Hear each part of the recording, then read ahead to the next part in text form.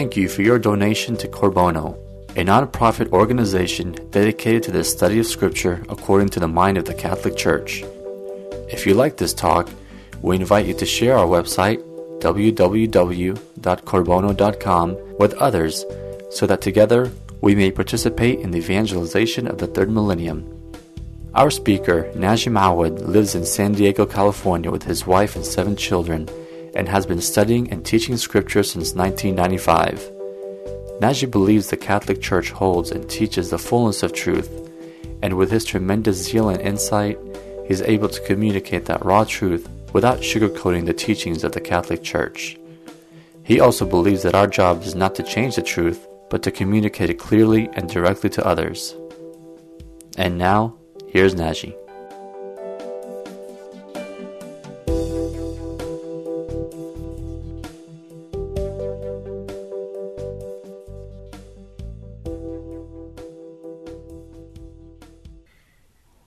In course of time, the wife of Judah, Shua's daughter, died, and when Judah was comforted, he went up to Timnah to his sheep shearers, he and his friend Hira the Edomite. And when Tamar was told, "Your father-in-law is going up to Timnah to shear his sheep," she put off her widow's garments and put on a veil, wrapping herself up, and sat at the entrance of Enaim, which is on the road to Timnah. For she saw that Shelah was grown up, and she had not been given to him in marriage. When Judah saw her, he thought her to be a harlot, for she had covered her face. He went over to her at the roadside and said, "Come, let me come into you," for he did not know that she was his daughter-in-law. She said, "What will you give me that you may come into me?" He answered, "I will send you a kid from the flock." And she said, "Will you give me a pledge till you send it?" He said, "What pledge shall I give you?" She replied, "Your signet and your cord and your staff that is in your hand." So he gave them to her and went in to her, and she conceived by him. Then she arose and went away, and taking off her veil, she put on the garments of her widowhood. When Judah sent the kid by his friend the Edomite to receive the pledge from the woman's hand, he could not find her. And he asked the men of the place, "Where is the harlot who was at Enaim by the wayside?"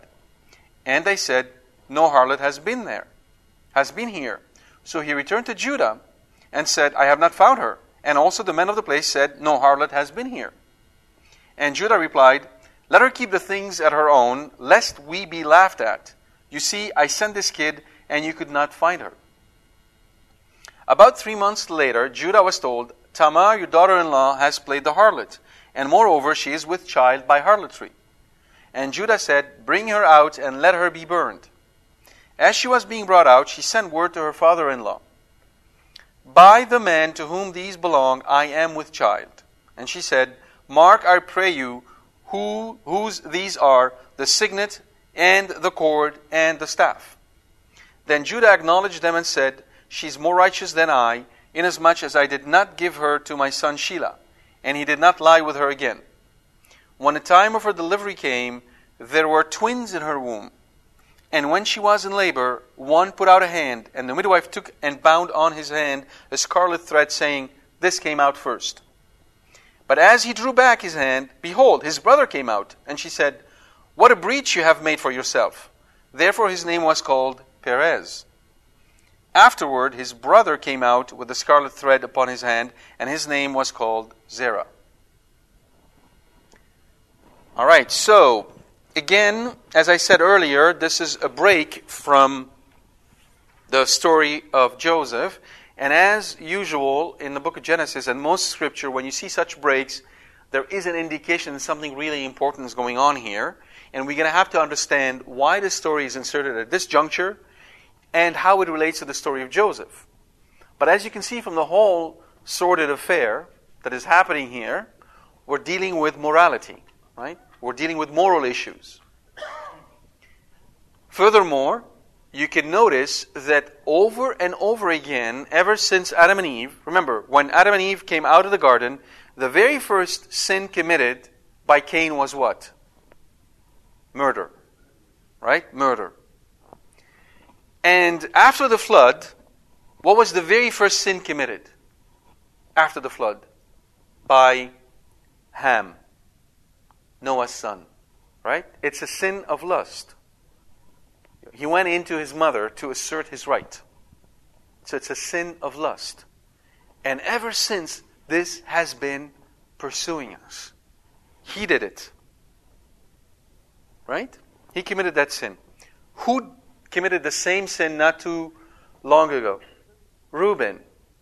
Reuben did the same thing. Yeah? Reuben did the same thing. Who else did this? A sin related to lust. Within the Jacob's narrative. With Dinah. Exactly. Right? So you see that with the writer, the writer of the book of Genesis is very much concerned with this issue of lust. And today, it's compounded. We have Onan, and then we have Judah. Right? Both of them fall into lust. Now, why is that important? There are a number of reasons, obviously. The first one is in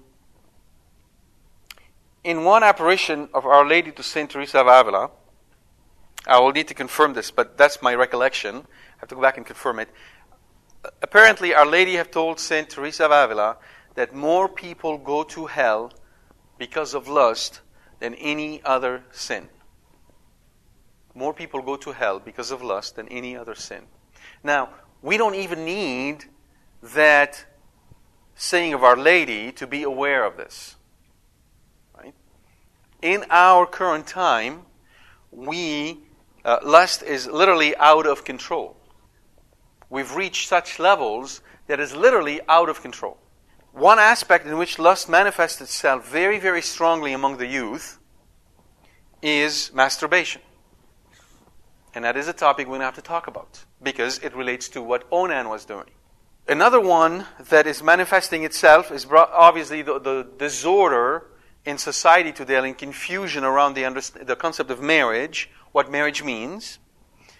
Half of those who are married have lived together before marriage. And the trend is increasing.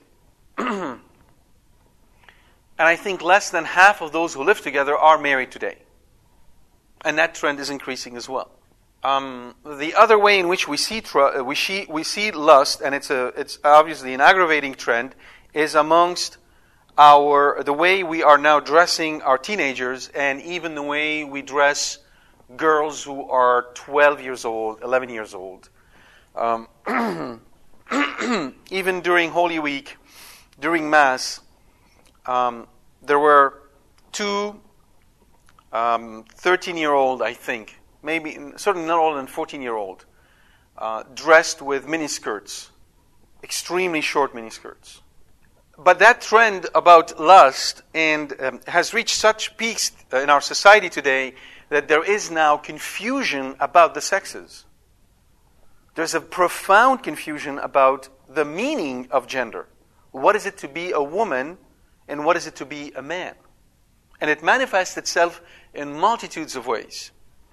And the end result of it all is that most people are unhappy.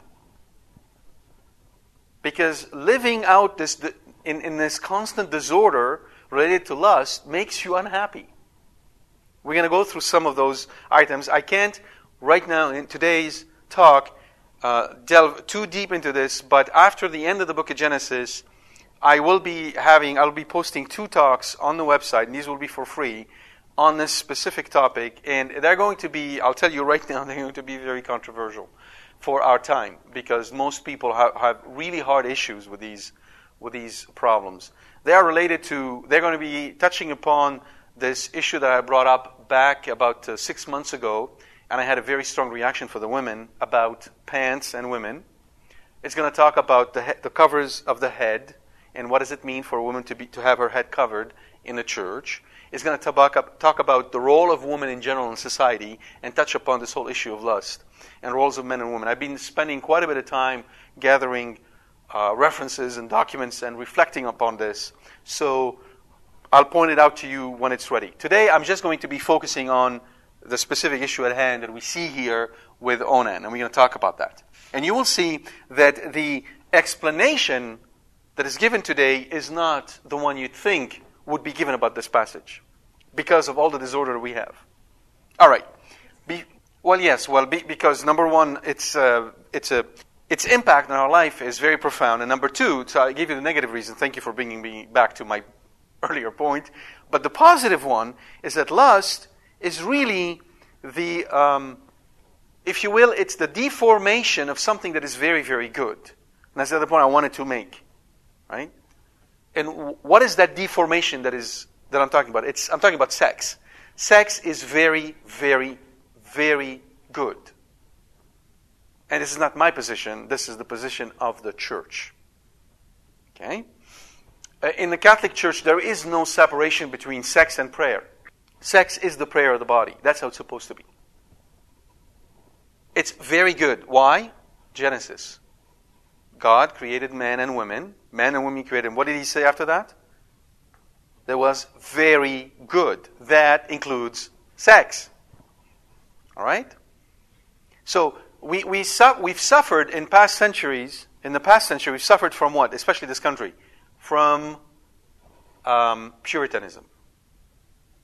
Right? Puritanism locked sex in a little room, like, the crazy aunt, and you go there maybe once every year, and that's about it.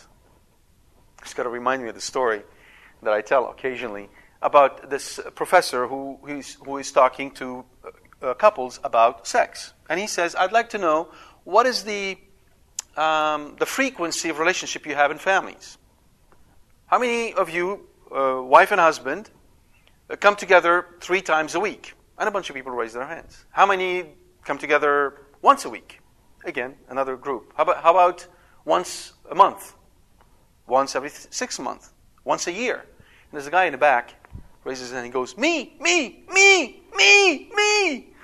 And he says, I'm sorry, sir, I'm kind of a little bit confused. You seem very happy about it. Yes, I am. Why? It's today.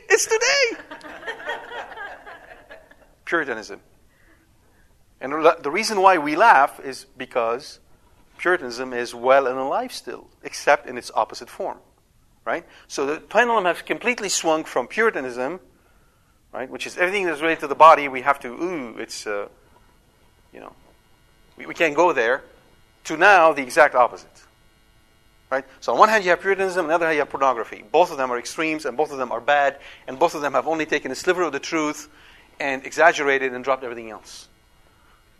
Why? Because in a foundational sense, we do not understand sex. And that's why John Paul II will be, I'm thinking, this is my own personal opinion, John Paul II will be one day declared as Doctor of the Church because of his theology of the body. And if you want a great reference on that, Christopher West. Look up Christopher West, Theology of the Body. If you haven't listened to his tapes, listen to his tapes. I can't do him justice. I'm not going to be duplicating what he's talking about, but he's a great reference on that topic. He does a wonderful job at presenting the theology of the body by John Paul II. But I had couples that come to me, at least some men came to me after Bible study who told me that their wives would not have relations with him because, sex is dirty. Devout couples. Right? The parents of Sainte Thérèse de Lisieux, right, when they got married, did not have relations at the beginning. And it took really robust spiritual direction from their spiritual director to change things. And thank God. Sex is very good. And look, the result. You had a wonderful saint. Right? Sex is good in the context of marriage. Keep that in mind, right? It has its proper place. So, this is why this chapter is really important for us. But before we delve into this, the very first question we need to ask ourselves is, what does this chapter have to do in this narrative of Joseph? I mean, we just left Joseph hanging out there, being sold as a slave, right? So in one sense, from a narrative point of view, you might think it's sort of a cliffhanger. You left him out there and now you're talking about something else, right? But is that it? Is that it's just a stylistic way of presenting the truth? Do you think that's what the intent here is? Switching from Joseph to Judah, right in the middle of it? What do you think? So let me ask you this question. Why is this chapter inserted right here in the narrative about Joseph? Anybody has an idea? Is it to clarify that the line is going to come from Judah, not Joseph? There is a bit of a truth in that, and we're going to get to it. Yes, this is important. Why is it important? Because the prophecy given to Abraham and to Jacob was that kings shall come from you. Kings shall come from you. What happened to the kingdom of Israel after the death of Solomon, the son of David? What happened to the kingdom? No, it didn't stop. It split into what? Judah down south, Israel up north. And what was the synonymous title to the kingdom of Israel? The kingdom of Joseph, as is called in Ezekiel chapter 10. Right? So the northern kingdom was known as the kingdom of Joseph. The southern kingdom was known as the kingdom of Judah. So Joseph and Judah are prominent figures. So yes, the story about Judah is reflecting that. But is that it? The key question for us, why tell us the story about Judah now, in chapter 38?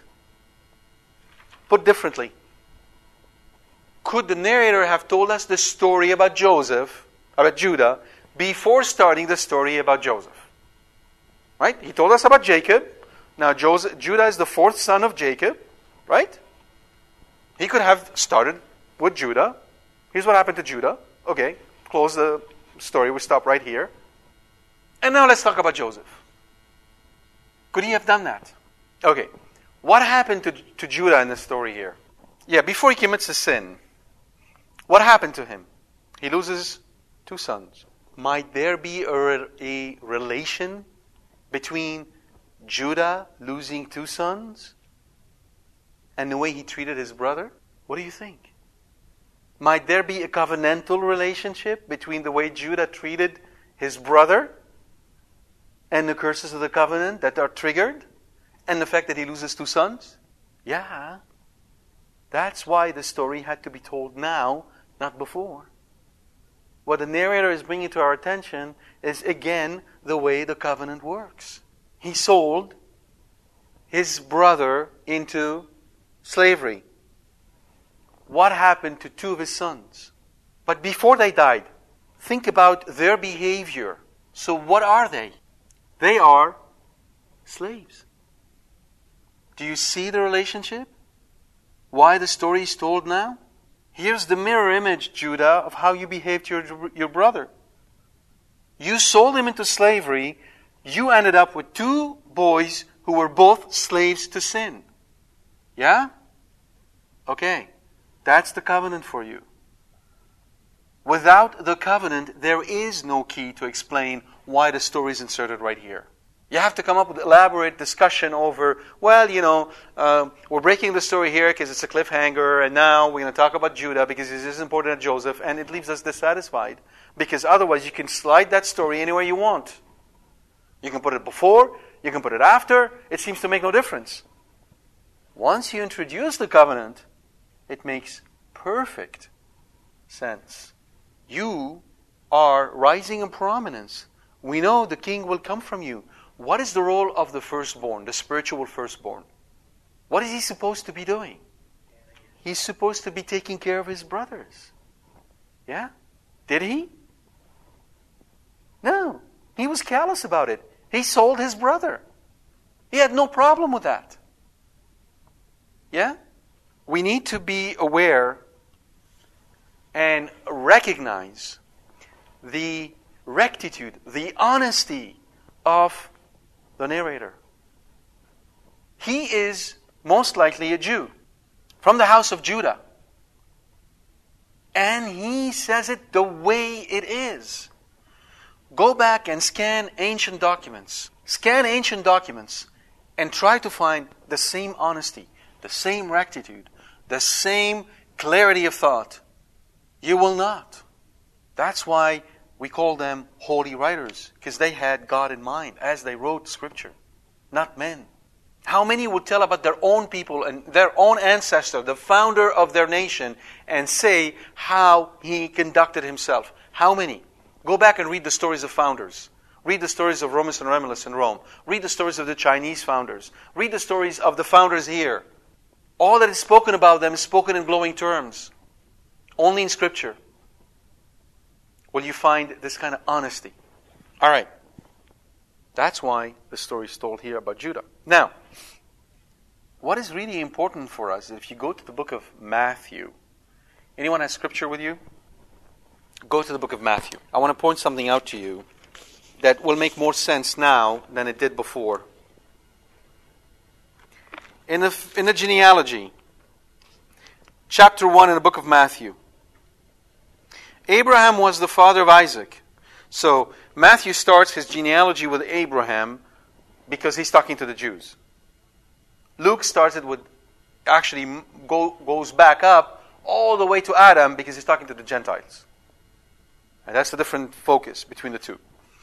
Abraham was the father of Isaac, and Isaac the father of Jacob, and Jacob the father of Judah and his brothers. Notice, Judah and his brothers. So who is the spiritual leader here? Judah. This man that we just saw, he's the spiritual leader, right?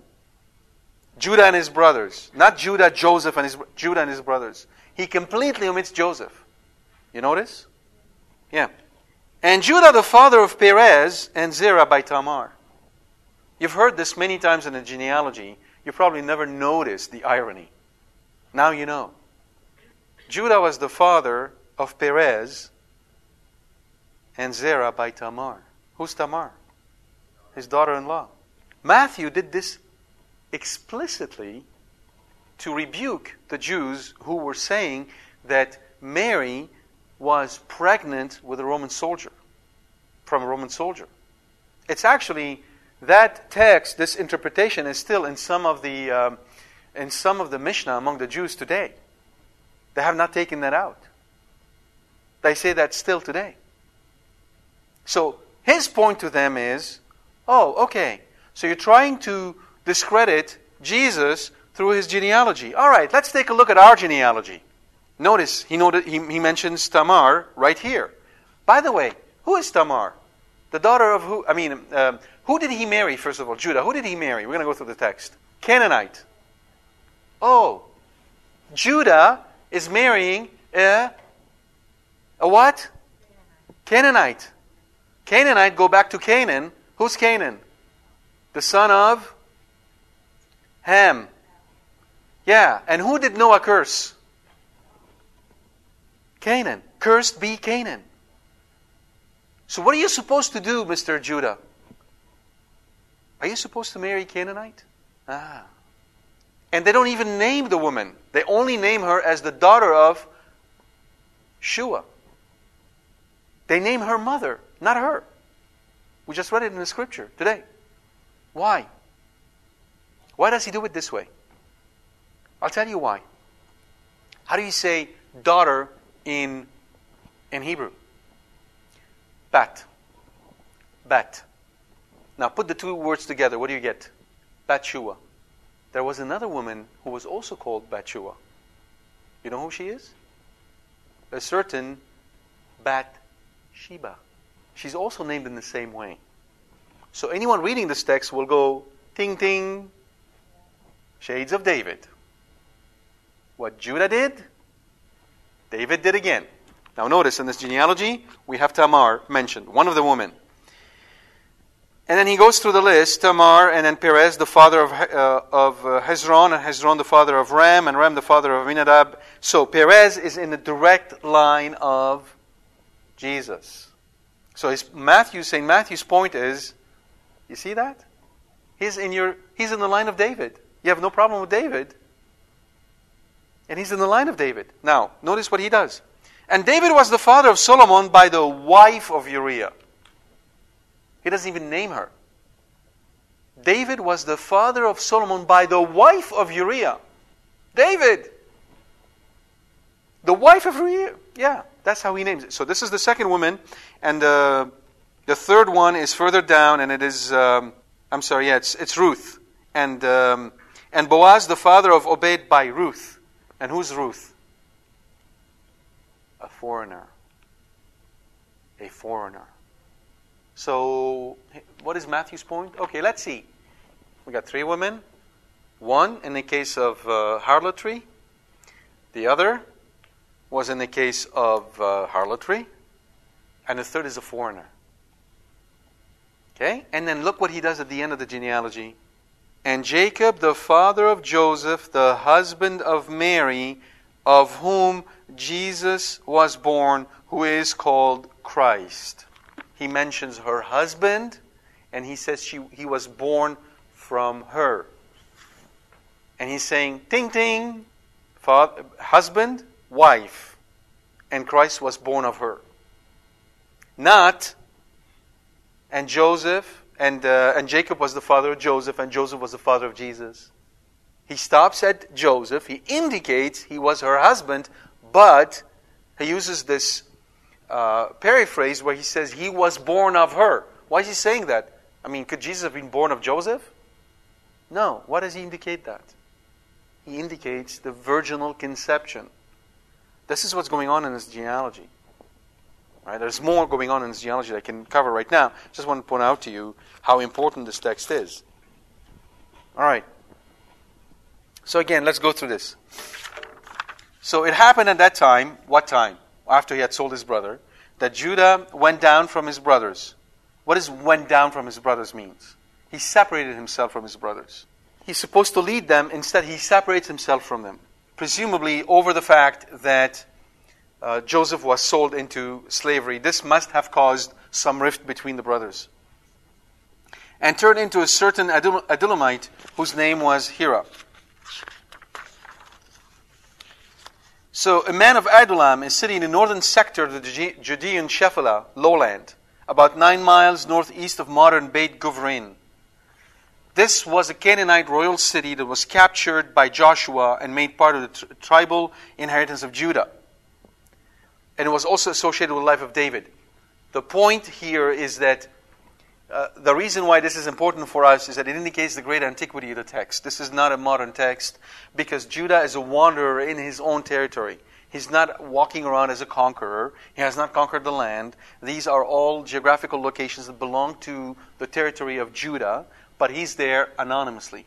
He does not belong. And he marries basically a Canaanite. And so the interesting thing is that the Jewish commentators, being conscious of later prohibition that were given in Deuteronomy chapter 7, verse 1 and 3, against marrying the Canaanites. Right? So remember, this text is penned in Babylon. Way later, way after all these events have taken place. Right? The Jews now, the tribe of Judah, the remnant of the tribe of Judah, are in exile in Babylon. They have lost the temple. They have lost the territory. There is no more king as far as they can tell. And they are living in exile in Babylon. And this text is being penned. And he has to tell them, oh, he married a Canaanite. Right? It'd be like if you had a prohibition against, just to illustrate how powerful it is, there is in the United States a prohibition against slavery. And you have to say that, the president has had a slave. That's how strong this is. In a sense, it's even stronger than that. It takes real courage and honesty to write the text. But the commentators, the Jewish commentators later, when they read this text, decided that the Hebrew Canaani, which is Canaanite, should be understood here in the sense of merchant. They switched the meaning from Canaanite, as we understand it, to that of a merchant. So strong was their own reluctance to admit that Judah could have actually done such a thing. Because even though the prohibition came in Deuteronomy chapter 7, it was already in existence by Noah, right? When he pronounced that curse against Canaan and all of his line. So Reuben married a Canaanite, and so did Judah. Now, why do you think they married a Canaanite? Why did they do that? Was it that the Canaanite had a higher IQ, you think? Did he marry her because she had a PhD in social psychology? Maybe for monetary, but what is the more prosaic reason that he married her? That's it. That's it. It's lust. The fact that you can go over a prohibition that is so strong and incur the curse You must be driven by something that overrides your reason. See, this is the problem with all our, concupiscence. Concupiscence is the umbrella that speaks of disorder in our passions. Sometimes concupiscence is used as synonymous with lust. But more often than not, concupiscence is an umbrella that speaks of our disorder, of the disorder in our passion. Right? And the three most prevalent disorders are as follows. Lust, as it relates to the sexual faculty. The second one that is hardly ever spoken of and hardly ever confessed, and yet committed very frequently. Adultery is actually one of the action related to lust. Something very basic. Gluttony. Eating too much. Gluttony. Hardly ever confessed by anyone. Eating too much. Right? So the disorder of gluttony is far more prevalent than we think. I'll give you examples how it manifests itself. You're preparing food. You're preparing food to be served at a table. And as you're preparing the food, right, you made a bowl of salad and you have other things ready to go. And as you prepare the food, you're nibbling from the plates. You're nibbling from the bowl of salad. That's gluttony. You're not eating at the right time in the right way. You're not respecting food, the gift of God. You haven't even blessed the food and you're already eating.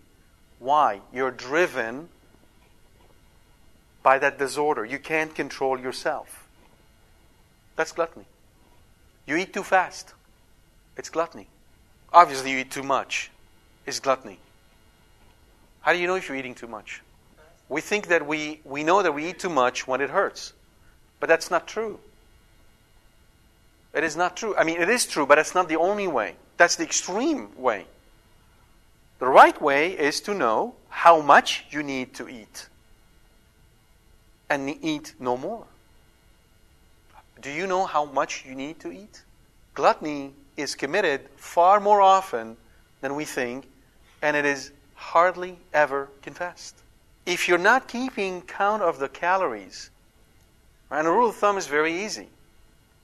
There's a rule of thumb out there, you can find it, but it's like if you weigh, if your ideal weight needs to be, let's say 100 pounds, I'm just using 100 as an example because it's easy, then you should be eating, 100 calories or maybe 120 calories, something like that. Right?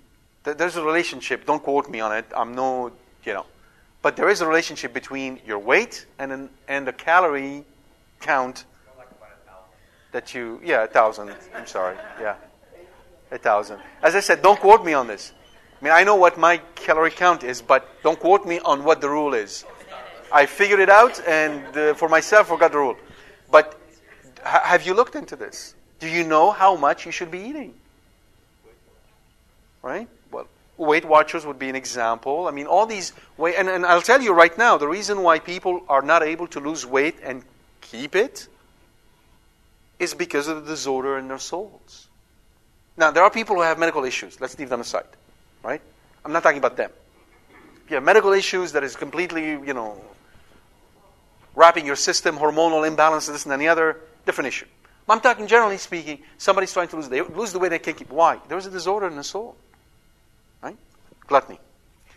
Yes, the refrigerator become your sanctuary instead of God. Very well put. The only thing I will add to what you said, I agree with what you said, the only thing I would say is that the emotional issue is really a manifestation of the disorder in our faculties.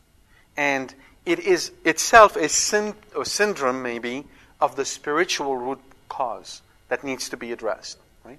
But most often than not, we encounter it in the emotional realm. I completely agree with you on that. So anyhow, gluttony is the second, and the third is what Fadi was alluding to at the rational, the will level. It is impatience and anger. Those are the most common form of, or the ones that you find, they're very prevalent among all of us, right? Lust, gluttony, impatience, anger. And then you have others like rash judgment and everything the rest of them. But those are, if in your life today, if right now you're not doing examination of conscience, if you're not examining your conscience every day, and determine where you stand in relationship to these vices or their virtues, lust, right? The opposite is obviously purity. Gluttony would be self-control, patience, right? And then, or moderation for gluttony, moderation, and patience, and meekness for anger, the virtues. If you don't even know those words, if you don't even know the vices and the virtues, if you do not know where you stand in your life in regards to all of those things, you could say all the rosaries you want. You can come to Mass every day. You can go do confession every day. It's not going to serve you much because you're not doing the work that the sacraments enable you to do. You understand? This is how morality and Scripture and theology are related. You must do this work. Examination of conscience. It is very important for your spiritual growth. Without it, there is no growth. Simple as that. All right. So anyhow, he married a Canaanite, the daughter of Shua. I told you a little bit about the name, the daughter of Shua, Bathshua. In 1 Chronicles 2:3, she's called Bathshua, the Canaanite woman. And Bathsheba, David's wife, also appears in the variant form Bathshua in 1 Chronicles 3:5. So in 1 Chronicles 3:5, Bathsheba was called Bathshua. Right? So that name resonates very, very strongly amongst the Jews because they know what Bathsheba represents. Trouble. Right? Who was Bathsheba? The wife of Uriah. Right? The guy that David killed in cold-blooded murder. Yeah? So they know right away, when you read this verse, you go, uh-oh, buckle up. Here we go again. The spiritual oldest son is about to crash. And that's what happens. All right, verse 3. I'm not going to spend a lot of time on this, but some manuscripts, instead of saying, and she conceived and bore a son, and he called his name some manuscript will say, and she called his name, or she named him just as is said in verse 4. Again, she conceived and bore a son, and she called his name Onan. Among the Canaanites, the women tend to give the name, not the man. Right?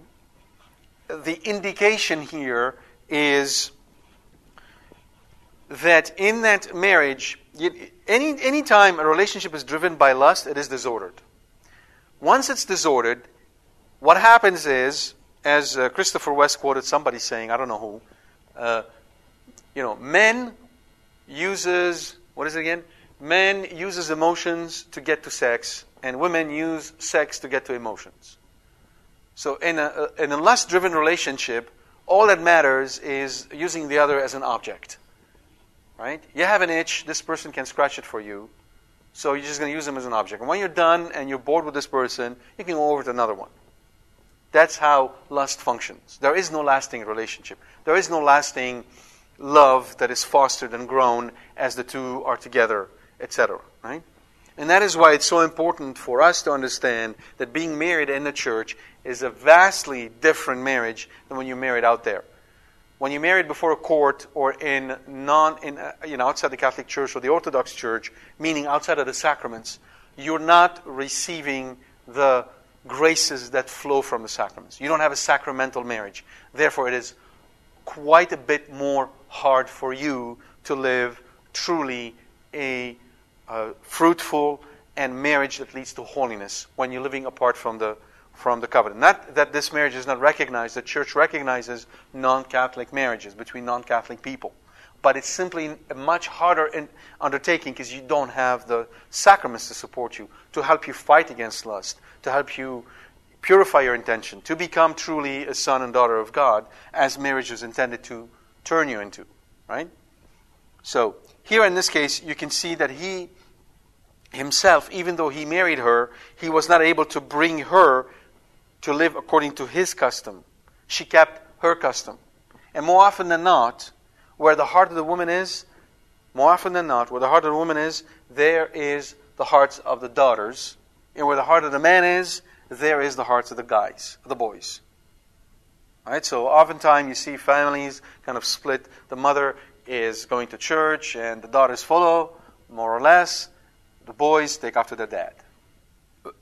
Has no real interpretation of the name, his first son. However, it was probably understood to mean watchful or vigilant. There is a midrash. A midrash is a sort of a homily on Scripture among the Jews. And in Targum Jonathan, which is again analysis of the text, connected with Hebrew ariri or childless, but it's mostly based on similarity, not on anything more profound than that. Onan possibly understood to mean vigorous. And Sheila might mean drawn out, meaning out of the womb. But again, we don't have definitive etymologies of the names. But anyhow, Judah had three boys, Onan, and Sheila. Now, again, Shezib, they specifically state in verse 5 that she was at Shezib when she had Sheila. And the reason why this is mentioned is because Shezib was situated in the territory of Judah, southwest of Adullam. And the Shilonites, that is the folks who came from Sheila, the Shilonites, included a Kozubah amongst the descendants, as mentioned in Chronicle 4:22. Okay, I'm not going to go through all of this. Just know that there is traceability from Sheila and Shezib all the way down to the tribes, and it's an important location. So, again, the Jews reading this would have understood what the implication is. For us, it is not as important. I'm not going to spend time on this. Now, at biblical time, during this time, it was the custom of the father to select a bride for his son, and he did so. He picked Tamar. Now, the word means a palm tree, and as a personal name, it appears in the Bible only in the Davidic family. And interestingly enough, Tamar, David's daughter, was the one who was what? Raped by one of David's sons. That's another story we'll get to later. So again, it's a name that echoes. And Tamar, you should recognize the name if you speak Arabic. Tamar. Exactly. That's the same word. We say it in an English way, so it's translated, but really, the name is Tamar. That's her name. Right? And it appears as that only in the Davidic family. We don't know what did, which is very interesting. Judah's firstborn. Did you key on this? We know was his firstborn. Why is the narrator telling us Judah's firstborn? Verse 7. But Judah's firstborn, was wicked. Here we go again. The firstborn is wicked. Yeah? So what? Prepare to crush. Now we're going through and trying to see who's going to be the one in the lineage of Judah that is going to be spiritual leader. Why is that supremely important? Because out of him will come the Messiah. Right? So he has three sons right now. Onan, and Sheila. So first we go with We don't know what he did, but he was wicked. Now, this is not used in the modern way we use wicked. Doesn't mean he was great. He was very disordered. So we don't know what it was, but the fact that it is not mentioned is very important because the narrator is telling us, my intention here is not to draw your attention to what he did. This is irrelevant to what I'm trying to tell you. All you need to know is that he was wicked. And we'll leave it at that. Right? The interesting thing is that the word displeasing, so one way of saying is that Judah's firstborn, was displeasing in the sight of the Lord. And the word displeasing in the Hebrew is ra, which is the inversion of the word Right? And that indicates a complete disorder. So it's a way the Hebrews would indicate when something completely disordered when they reverse it. Right? So we don't know really what... he probably had a disordering of nature. So what it is, we don't know. We'll leave it at that. Interestingly enough, according to some of the Jewish commentator, it could be that he refused to consummate the marriage, perhaps simply wishing to avoid having children. According to rabbinic tradition, did not want Tamar's beauty to be marred by pregnancy. He was enjoying himself too much. That's how the rabbis interpreted it. We don't know. Be it as it may, God slew him. Now, the death of without a son made Onan subject to the Levirate law. Marriage between a man and his brother's wife was strictly forbidden in the Pentateuchal legislation of Leviticus 18:16 and 20:21. So in the Pentateuch, in the Leviticus, the book of the Levites, it was absolutely forbidden for a man to marry his sister-in-law. He could not do it, with one exception. And now it's called the Levirate law. Even if he was married,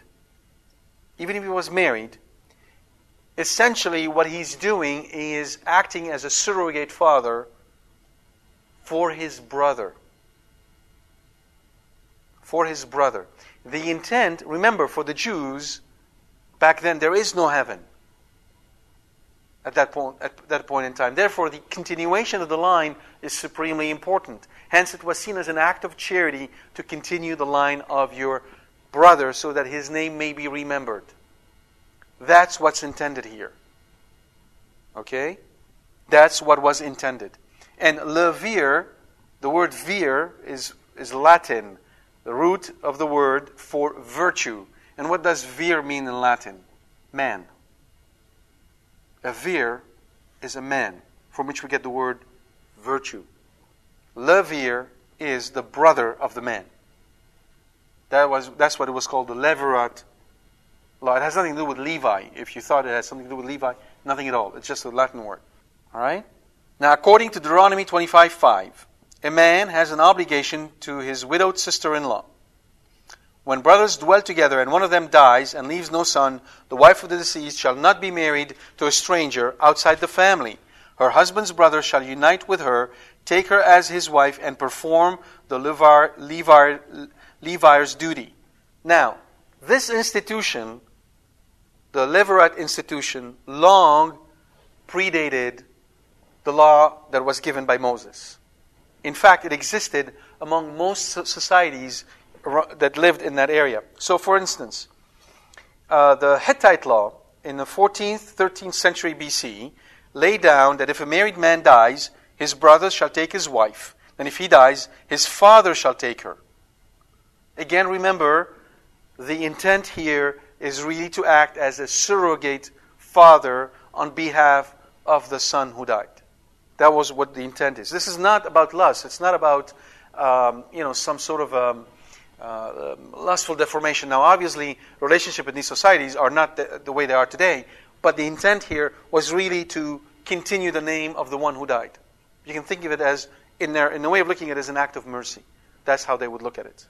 And interestingly enough, among the Hittite, the text does not distinguish between a childless widow and one who has offspring. So there is a contract from the town of Nuzi from the middle centuries of the second millennium, so about 1500 BC, specifies that should the daughter-in-law be widowed, she is to be married to the second son, and if necessary, to the others in turn. Now, there is also another more financial reason, right? And that is, let's say she's married to a son. The father divided the estate. He gave the son half the estate. Now he dies. Whoever marries the widow gets the estate. So that was also done for socioeconomical reasons to preserve the unity and keep the estate in the family. All right?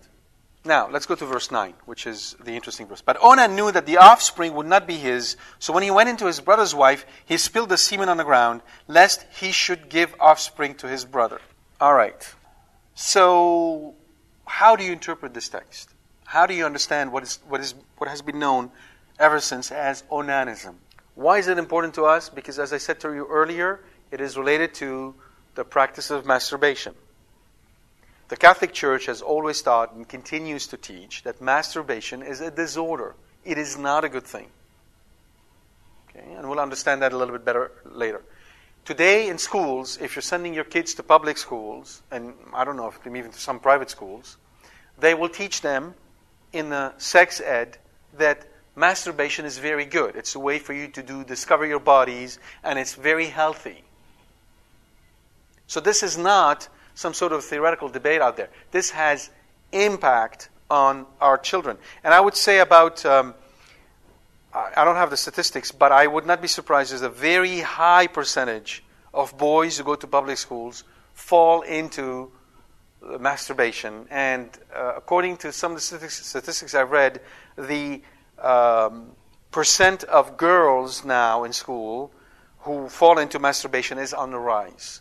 This is not a small problem. This is a prevalent problem. And in fact, it is so prevalent that amongst some of the youth these days, they speak of it openly. So you can see that this text is at the heart of it, because many modern exegetes, meaning those who study Scripture, would not look at this text as a proof text that masturbation is sinful and that contraception is sinful. Rather, they would try to say that what is at play here is the fact that he refused to give his brother his due. And that's an important objection that we need to deal with. So how can you interpret this text? There's 5 ways in which you can interpret this text. In other words, why did God punish Onan for what he did? There's 5 ways you can look at the text. God punished Onan because he did not honor his brother. He knew that the son would be the son of his brother. He didn't care about honoring the dead and preserving their memory, and he just didn't want to do it. 2, God punished Onan because he did not want to give his brother an offspring. This is slightly different. Here, the intention isn't whether he wants to honor the dead or not. He would honor somebody else's dead, but he wants to keep the whole thing for himself. He wants the property to be his own. He doesn't want to share it with an offspring. So, essentially, it's purely for economic reasons that he wanted to do this. The third interpretation is that God punished Onan because he committed incest with his sister-in-law. In other words, it's a variation on the second. The fact that he didn't want to give his brother an offspring degrades this relationship to pure lust, and in which case he committed incest with his sister-in-law. He didn't go in there and, in other words, if he didn't want to give his brother an offspring, what he should have done is flatly refuse and bear it. But instead he said, hey, I want to give my brother an offspring, but let me go have some fun. And he couldn't care less that she was his sister-in-law. The fourth one is that simply God punished Onan because he committed the sin of masturbation, which is essentially the meaning of spilled his semen. And the fifth one is God punished Onan because he broke the covenant. And obviously this is the one that I stick by, and I'll show you why this is the only one that really makes sense of the entire text. Let's go through this. First of all, it is obvious that the text does not make clear specifically why Onan incurs divine wrath. Let's read it again. Verse 9.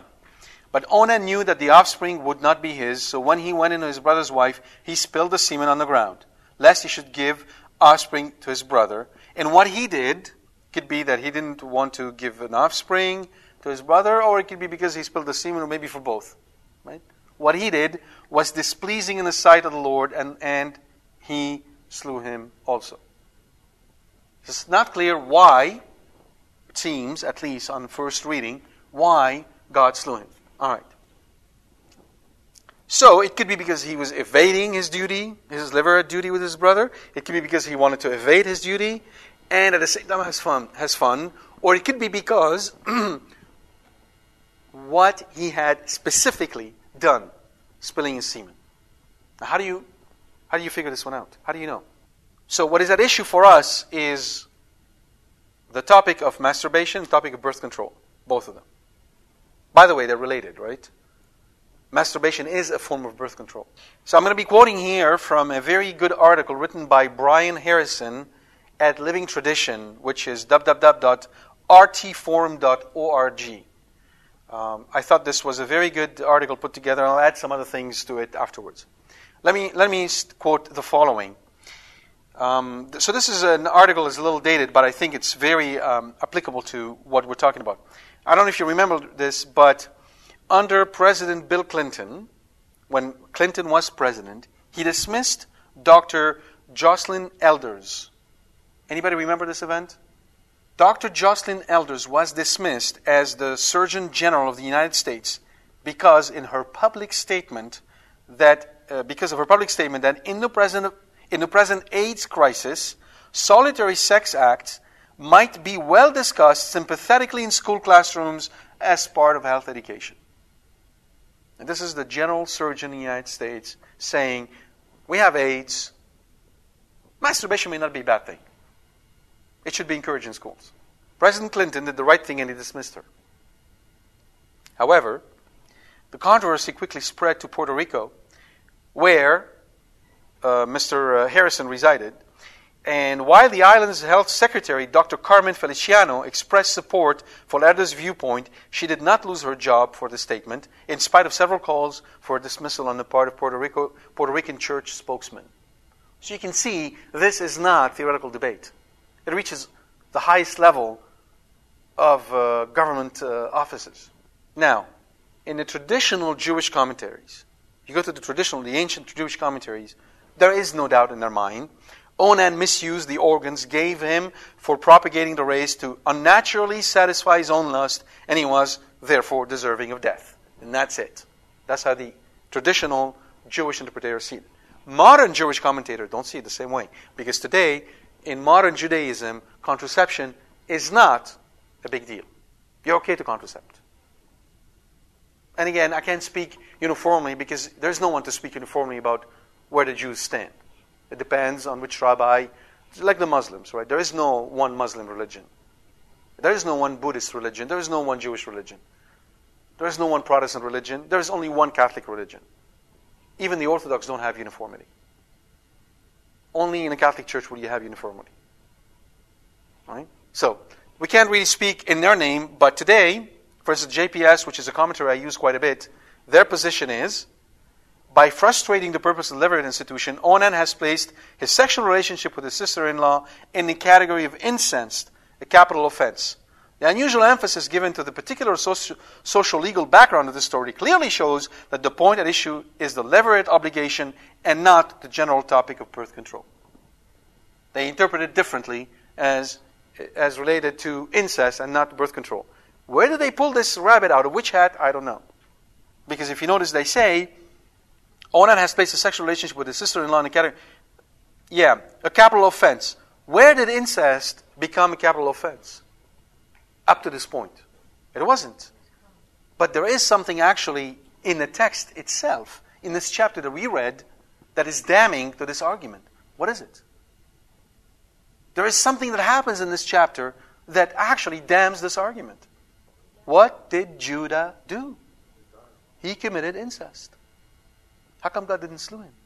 You see how it doesn't hold? What is the problem? Most commentary, if you read today about onanism, what they do, they take the couple of verses, and now they interpret the verses completely out of context. And then you can make them say anything you want. But when you put them back in the context of the chapter, and more importantly, in the wider context of all of Genesis, then you can give them their appropriate meaning.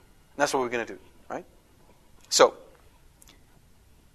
did he die because he didn't do honor to his brother? Well, in order to see that this is not the case, we need to look in Deuteronomy. There is a penalty in Deuteronomy laid out for a brother who does not perform the Levirate obligation. It is found in Deuteronomy chapter 25, verse 5 through 10. I'm going to read it to you. If brothers dwell together and one of them dies and has no son, the wife of the dead shall not be married outside the family to a stranger. I read that before, and I'm going to read you the whole thing. Her husband's brother shall go into her and take her as his wife, and perform the duty of a husband's brother to her.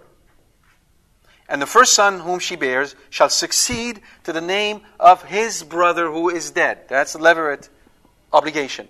You're having a son, but it's not yours. It is a son to your brother. Therefore, this woman will have her own part of the estate guaranteed by that son. You understand why it was important? It's really part of mercy. Right? Okay. That his name may not be blotted out of Israel. Now, verse 7. And if the man does not wish to take his brother's wife, then here's what's going to happen to him. His brother's wife shall go up to the gate to the elders and say, my husband's brother refuses to perpetuate his brother's name in Israel. He will not perform the duty of a husband's brother to me. Then the elders of the city shall call him and speak to him. And if he persists, saying, I do not wish to take her, then his brother's wife shall go up to him in the presence of the elders and pull his sandals off his foot, and spit in his face. And she shall answer and say, so shall it be done to the man who does not build up his brother's house. And the name of his house shall be called in Israel, the house of him that had his sandal pulled off. So what is the punishment if you refuse to do so? She goes there, she takes his sandals out, spits on him, and his name is known as the man who refused to perform this, whose sandals have been pulled off. Does he lose his life? No. More importantly, does he lose the property? No. Goes back to him. Now, usually the law in Deuteronomy is more severe than what happens right now here in Genesis, not less. So we really fail to say how, in one case, God was so angry with Onan that he did not perform the Levirate duty and he killed him, and yet he permits Moses to give them this law. Now you need to remember, Moses gave laws that were absolutely severe. If someone works during the Sabbath, he must be stoned. And after he gave that law, there was one boy who was actually picking some wood to start a fire on a Sabbath day. Moses brought him, and they stoned him to death. So it isn't that the law of Deuteronomy or Leviticus lacked some severe punishment. But in this case, it wasn't. So you can see that that interpretation that you hear just does not hold sway in the whole context of Scripture. It just doesn't. Okay. Number one is out. Now, here's another important thing, is the language used. Scripture, again, you put the text in the overall context of Scripture, you see the following. When Scripture speaks of licit married intercourse, it only refers to it in an oblique way. He knew her, he went into her tent. Right? These are the expressions that's used. For instance, you can find that in Genesis chapter 6, verse 4, 2 Samuel chapter 16, verse 22, 1 Chronicle chapter 23, verse 7. Knowing's one spouse is all over the place. Genesis 4, verse 17, Luke 1, 34. However, when the language becomes explicit, it is always in illicit situations. Ham saw his father's nakedness, lying with, uncovering his nakedness. The reference is without exception to sinful, shameful behavior, never to illicit behavior. Interestingly enough, the only other place in Scripture where Scripture speaks of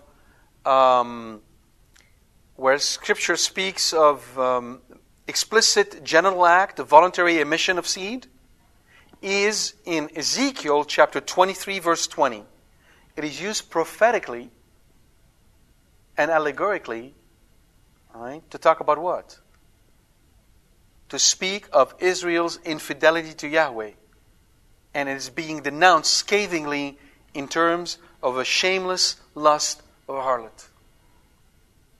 That's the only other reference where we see semen being mentioned. So anytime Scripture goes all the way down to the physical, it's always in illicit context. When it is licit, Scripture puts a veil of probity, of modesty around the act and does not go into the details. So here we see that they explicitly mention what he did. If the intent was to say that he actually committed incest, or that he actually did not want to give a son to his brother, or he wanted to keep the land, there was no need to go there. The emphasis would have been on these other aspects, not this one. Okay? That's why you can also rule them out, because they simply don't stand to the actual analysis of the text in the overall Scripture. Now, interestingly enough, another way where we speak of wasting the seed, the only other place where physically the Scripture speaks of wasting of the seed, is in the case of a homosexual act, which is unconditionally condemned in Scripture as absolutely abhorrent. So you can see the connection here between the two. We have wasting of the seed. Allegorically, it talks about Israel's harlotry and its complete condemnation. Physically, the other place we find it is when we're talking about the homosexual act. Right? Hence, really, we have to zero in on that particular aspect, right? Wasting of the seed. So there is no reason for us to think that, on the one hand, the narrator of Genesis, would have considered, be lenient about the wasting of the seed in this case, but yet absolutely severe in the case of a homosexual act. So for instance, in Leviticus, homosexual acts are called wicked and abominable. And that's a similar qualification of what Onan did in Genesis 38:10. Here's the other interesting thing. Most of the modern commentators are trying to tell us that God punished Onan for something that Onan did not do. He did not honor the dead. He did not give his brother a son. He did not, right? They frame it in the negative. Yet verse 10 is very clear. And what he did, not what he did not do, was displeasing to God. What he did was displeasing to God. Therefore, he did a detestable thing, which is essentially spitting the sin. Now, here's a reference for you that I'll give you. Encyclical Casti Connubii, 31 December 1930. And here's what Pope Pius IX is saying. Wherefore, it is not surprising, well, actually, a little bit of context, after roundly condemning as intrinsically contrary to the natural moral law all practices which intend to deprive the conjugal act of its procreative power, the pontiff gave an authoritative interpretation of this biblical text, which not only confirms the tradition, but is itself confirmed by impartial and historical informed exegesis. Here it is. Wherefore, it is not surprising that the sacred scriptures themselves also bear witness to the fact that the divine majesty attends this unspeakable depravity with the utmost detestation, sometimes having punished it with death, as St. Augustine recalls. So the Pope is quoting St. Augustine. And here's St. Augustine. For it is illicit and shameful for a man to lie with even his lawful wife in such a way as to prevent the conception of offspring. This is what Onan, son of Judah, used to do, and for that God slew him. Pope Pius IX, St. Augustine. Now, let's look at it in the overall context of Genesis, what we've heard so far. All right. What is the blessing that God gave Adam and Eve? Be and multiply. What is the blessing He gave to Noah? Be fruitful and multiply. What is the blessing He gave to Jacob? Be fruitful and... Does God sounding like a broken record? How many blessings God has? One. All the blessings in the scripture can be brought back to this one blessing. Be fruitful and multiply. Okay. Covenant. I just said blessing. What is the opposite side? Curses. Okay? Curses. Now watch what happens here. What did Adam and Eve do in the garden? They disobeyed God. But what was they going after specifically? Knowledge of good and evil, right? Knowledge of good and evil. Apart from God. Knowledge of good and evil apart from God. They took it. That's a form of concupiscence. It's a disorder. Now, how does disorder enter in them before original sin? A whole different question. I'm not going to go there right now. I treated it when we did this chapter. Point is, they were disordered. And they did something, which was what? They took the fruit and ate from it. It was a positive action on their part, which was essentially disordered. And that provoked what on God's part? What did He tell them? What was the curse? If you eat from this tree, you shall... You see the connection? You see another connection? When a man takes upon himself to decide when he's going to be fruitful and multiply, he's committing the same sin in Adam and Eve. No different. And the result is the curse that we see here, which is death. Now, the objection to what I'm telling you right now, okay, but a lot of people do it, and God doesn't smite them on the spot. Why Onan? You can say God's prerogative, true. But it is in connection to what Judah did to his brother. You see? It is all driven by that covenant. Be fruitful and multiply. It doesn't just mean physically being fruitful and multiplying. Because Mother Teresa did not have her own children, yet we rightfully call her mother, because she was a spiritual mother. And indeed, in her case, she's very fruitful, and she multiplied. Judah is supposed to do the same thing. He didn't. When he sold his brother, he cut off one part of the family. It's like similar to contraception. You're taking someone who is supposed to be there, and you're making sure he's not going to be there. Now, in case of what he did to Joseph, it was actually an actual, real being that existed. In the case of Onan, it is only the potential that is being cut off. But they both are actually derived from the same intent. And so, God shows Judah what he did in Onan, who broke the covenant by separating the intimacy from procreation. Compare that with Judah, who went into the harlot. Now think about that. Judah thought of her as a harlot. Judah did not spill his semen. You'd think if any of the two had reason to do so, it'd be Judah. Observe that God sees what Onan did as a much greater sin than what Judah did. In fact, in the case of Judah, she was fruitful. Not only that, guess who is the firstborn in the line of Judah? The guy named Perez, who was born out of this illicit relationship he had with his daughter-in-law. Now, to us, this might seem puzzling, but in that situation where all these marital relationships were already broken, God works what He has. He has to bring the grace of the new covenant to restore marriage to what it was supposed to be. But God does not see that as a heinous sin as much as He sees this as a heinous sin. Now, here's another thing that is really scary, and this is what's provoking me to speak about this issue yet again, as I said in a separate series. In Deuteronomy, when God has this is an abomination before the Lord. So there's a number of things that we can do which are called abomination. Not everything is called abomination. There are a few of those. They are related to homosexuality. They're related to anything that distorts the relationship of man and woman is called an abomination. It's one of the grievous things that men and women can do. And guess which one of those, which verse falls into this category? A woman shall not wear men's clothes. It is an abomination before the Lord. Our conscience has been so torqued in this world that we live in that we don't even see it anymore. We don't even see it.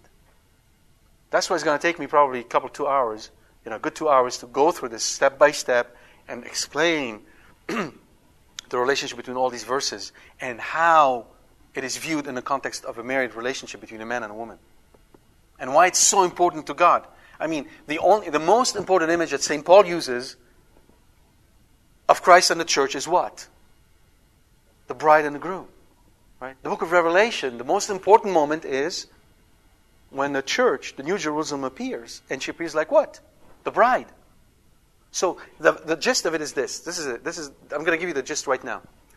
It is impossible for a man and a woman to have a true understanding of heaven, a true understanding of the Trinity, a true understanding of who God is and God intends for us. It is impossible for a man and a woman to purify their intention and live a holy life before God if they do not understand their roles as man and woman. And when women wear men's clothes and behave as men, guess what happens to them? There is a fundamental confusion about who they are in their nature in the presence of God. They're working against themselves. So essentially, the value of the society have penetrated even the most devoted Catholic homes today. That's why it's such a grievous matter. And we'll talk more about that in that tape, as I said. All right. Now let's keep on going. I hope you understand now that really these modern and new interpretation of Onan and trying to sever it from masturbation and contraception simply don't hold sway when you put in the overall context of Genesis, of Deuteronomy, and of Scripture, and most importantly of the covenant. And go back, and if you read those commentaries, I've read a bunch of them, one thing they will never mention is the word covenant.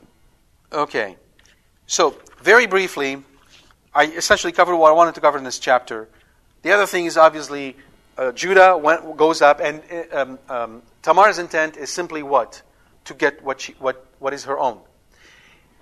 And she plays this little stratagem on him, and she asks of him what? His staff and his signet. Essentially, the key to the car and his signing power. That's what she gets from him.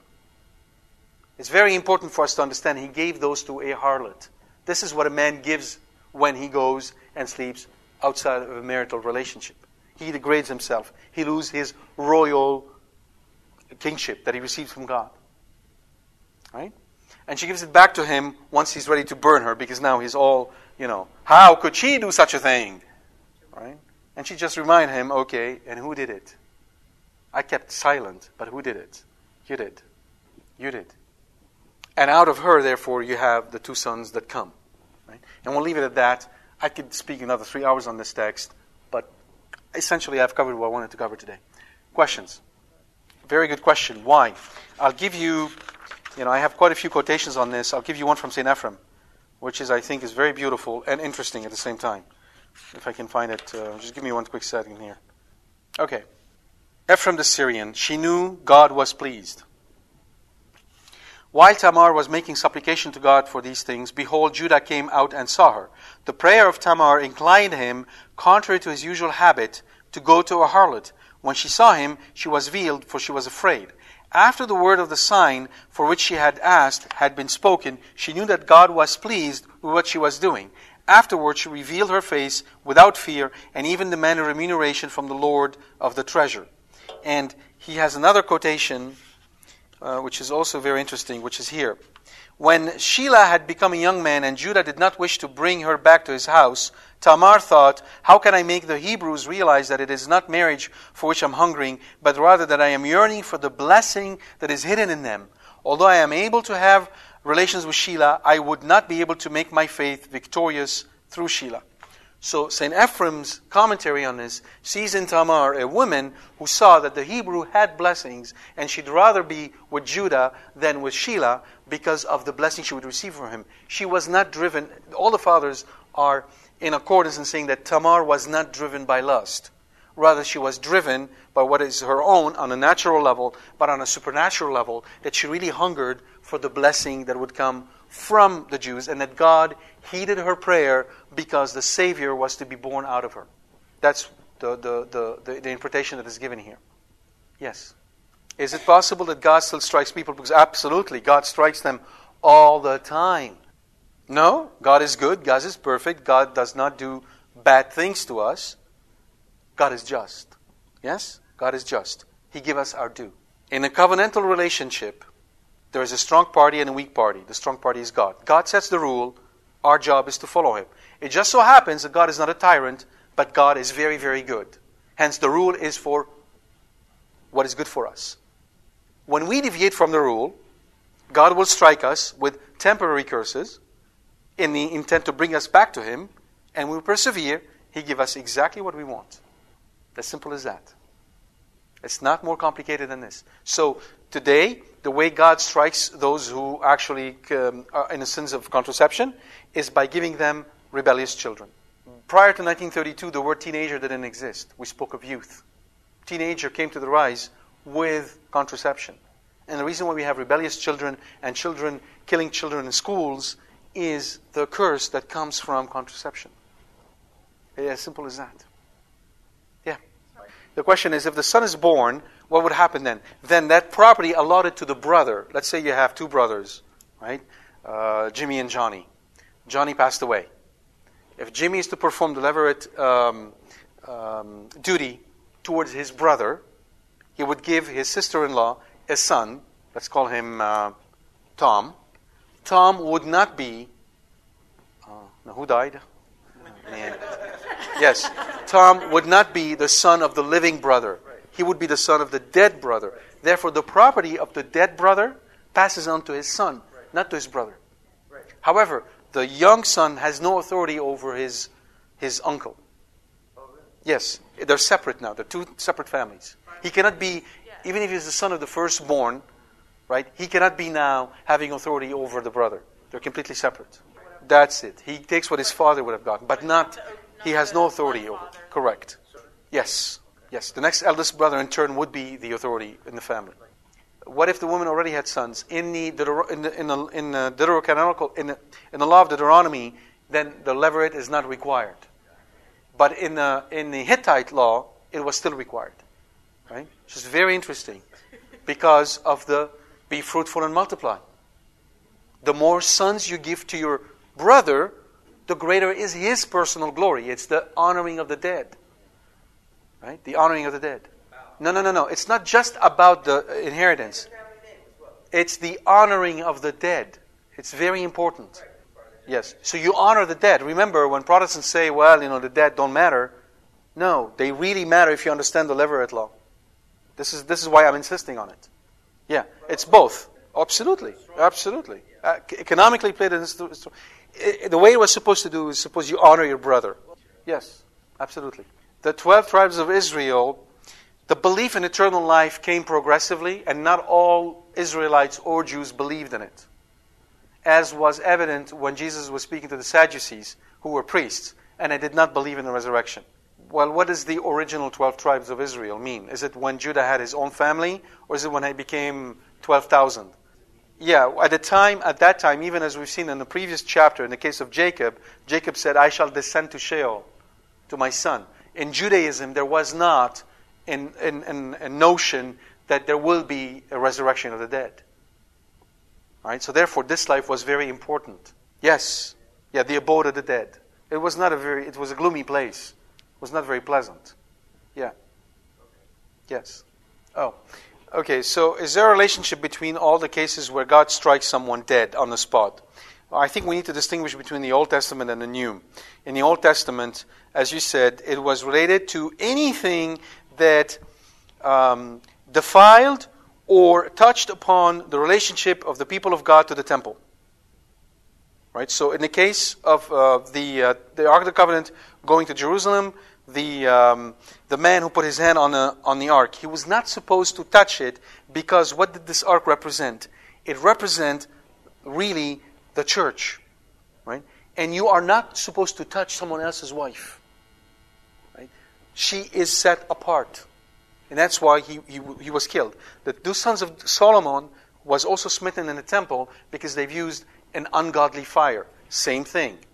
They've entered the temple and used a fire which was not holy. Hence, they've introduced something in that relationship as priest representing God and the temple representing the people of God, this marital relationship that is not supposed to be there. And every other case that we've seen has to do with anything that deforms the relationship between a man and a woman. That is abominable to God. Why? Because it is a deformation of the family, and the family is the earthly representation of the Trinity. Therefore, it's a deformation of the Trinity. And that's why it's called an abomination, because it's a complete disfigurement of that reality. In the case of the verse that speaks of women wearing men's clothes, the problem with that is that the cloth defines you, and you're taking on the role and identity of a man. Hence, it's an abomination in the eyes of God, because you are not representing the way a family is supposed to work. The body is very important to God. The body and what the body signifies is of supreme importance to God. He created us in a certain way to represent this. Body is theology in flesh. Hence, the way we cover the body is of supreme importance to God. And when a woman puts on men's clothing, she's not only putting on men's clothing, she's putting on a men's function. Hence, the really strong reaction I got from this, I was really naive. I thought, I'm just going to mention it, and women will say, oh, all right, we'll change. Oh boy, was I in for an awakening. I had far more stringent reaction to this than I had for contraception. This tells you how insidious this is and how it had planted its heart its root in the hearts of women, because they know today in a society that is completely conflicted and confused where the power is. And women these days thrive to be made in the image of men, not an image of Mary. And that's what's at the heart of the whole thing. Okay? And they have a hard issue with pants, not wearing pants, and veiling themselves in church. The veil on their heads is there to represent what exactly? The tabernacle. The tabernacle is veiled. It is covered. It means she is set apart. She's the garden. Right? She represents the church. The man is supposed to uncover himself. Why? Because covering for men is a sign of what? Power. Power. Okay? Power. Have you ever seen a man go into battle without a cover? They have all fancy covers and, why? Power. He's supposed to uncover himself because when he enters the church, he must conform himself to whom? To Christ. He wears the tiara, which represent the two horns. These are two horns, the two horns of power. Why? Because what is the function of the Pope? He has a special charism. He, in his person, represents what? The Holy Spirit among us. That's why the church is infallible. Because the Holy Spirit, God, lives in the church. That's what you see when you see him wearing this. Not, look at me guys, I'm the strongest. Right? That's a special function the Pope has supposed. But even the Pope, when he's celebrating liturgy, what does he do? He uncovers himself. Why? The King of Kings is here. You uncover yourself. Women have such a hard issue with this. All tied into this is also the issue of them opening their arms in prayer now in the Latin rite. It dawned on me finally why they want to do it. Because the position they take is not that of a mendicant. They don't put their arms down there as saying begging. They're not in a position of a beggar. No. It's a position, it's a male position. It's a position of power. Arms up, palm up. That's a position of power. Who does that? The priest. It's so insidious, it has completely disfigured the understanding of masculinity and femininity, and that's why most of the women are restless. They're not who's supposed to be. They can't find peace. They're half men, half women. That's why it's an abomination. It's a disfigurement of the truth that God wishes to instill in the family. Now there's a reason why men are to blame for this. I'm not blaming the women for this, but I'm blaming the men. But even carrying this across is such a hardship today. It's very hard. Women get really upset with this. Any other question? Oh, the question is, so he slew his two sons, right? He gave him essentially rebellious sons. And then through Tamar, he gave him a righteous son, Perez. That's why St. Ephraim, in his wonderful intuition, says, well, obviously it cannot be out of Judah. The blessings through him, but not out of his personal conduct. It must be through her. Through her own prayer, because Judah sent her back to her father's house and say, remain there until my son is of age and he will go to you. And she obeyed him. She didn't go here and there and did this. She did not complain. She did not write to him, text him, send him email calls. What are you waiting for, etc. She saw that the son was of age, and she understood he's not going to give him to me. Right? So she goes and she plays this role, which is the only way she can have to attract his attention, because she doesn't do it with Sheila, which is really interesting. She do it with Judah. Right? And she doesn't refuse his entreaty. She welcomes it. And that's why Saint Ephraim says, it is because she knew of the blessing. That's what she wanted. Now, remember, in that system, number one, she's not married. The two sons are dead. She doesn't have a husband. Number two, in that system, men could have more than one wife. So effectively, other than that little subterfuge she played on him, she did not commit a grievous sin. And incest is fine. Right? Back then, yes. It happened all the time. Yes. Why would God? Because it was already stated that it will come through Judah. You see, remember what I said about there are what we call blessings for others, and then there are sanctifying blessings. I can stand here in front of you, teach Scripture, and because of you, you might change your life and become saints. I can still go to hell. If I am not working on my own sanctification, all of this is for nothing for me. How do we know that? St. Paul. I can raise the dead, I can perform miracles, I can do this and then the other. If I have no love, I have nothing. Now, he doesn't say love of whom, but I think you know. Love of God. Right? So, always keep that in mind. It doesn't mean that because we see somebody doing wonderful things, that he's therefore a saint. Judah was with Jesus. Judah may have raised the dead, performed miracles, did a whole bunch of stuff. We don't know if he did or didn't. Possibly he did. At least he witnessed it. He lived with the Master for 3 years. And look what he did. Yeah? God right straight with crooked lines. Mother Angelica. Yes. No, she went back to his father's house, but when he discovered and wanted to burn her and found out what happened, presumably kept her with him. Because he took on the children. There's his children, as you see in the genealogy. No, he did not have a relationship with her. The intent is to show that Judah was not lusting after her aside from that one event. Right? And that's why St. Ephraim says, God put it into his heart to do this, which is contrary to his habit. Because after all, Judah was not a man who went left and right and did all that sort of stuff, right? So all of this, I didn't have time to get into it, but it would be really beautiful, mystical meditation on text following St. Ephraim, right? But that's what is intended here. Any other question? All right, let's end with a word of prayer.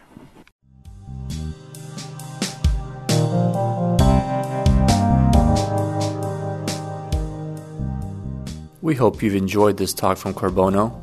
For more information about this and other talks, please visit our website at www.corbono.com. Thank you, and God bless you.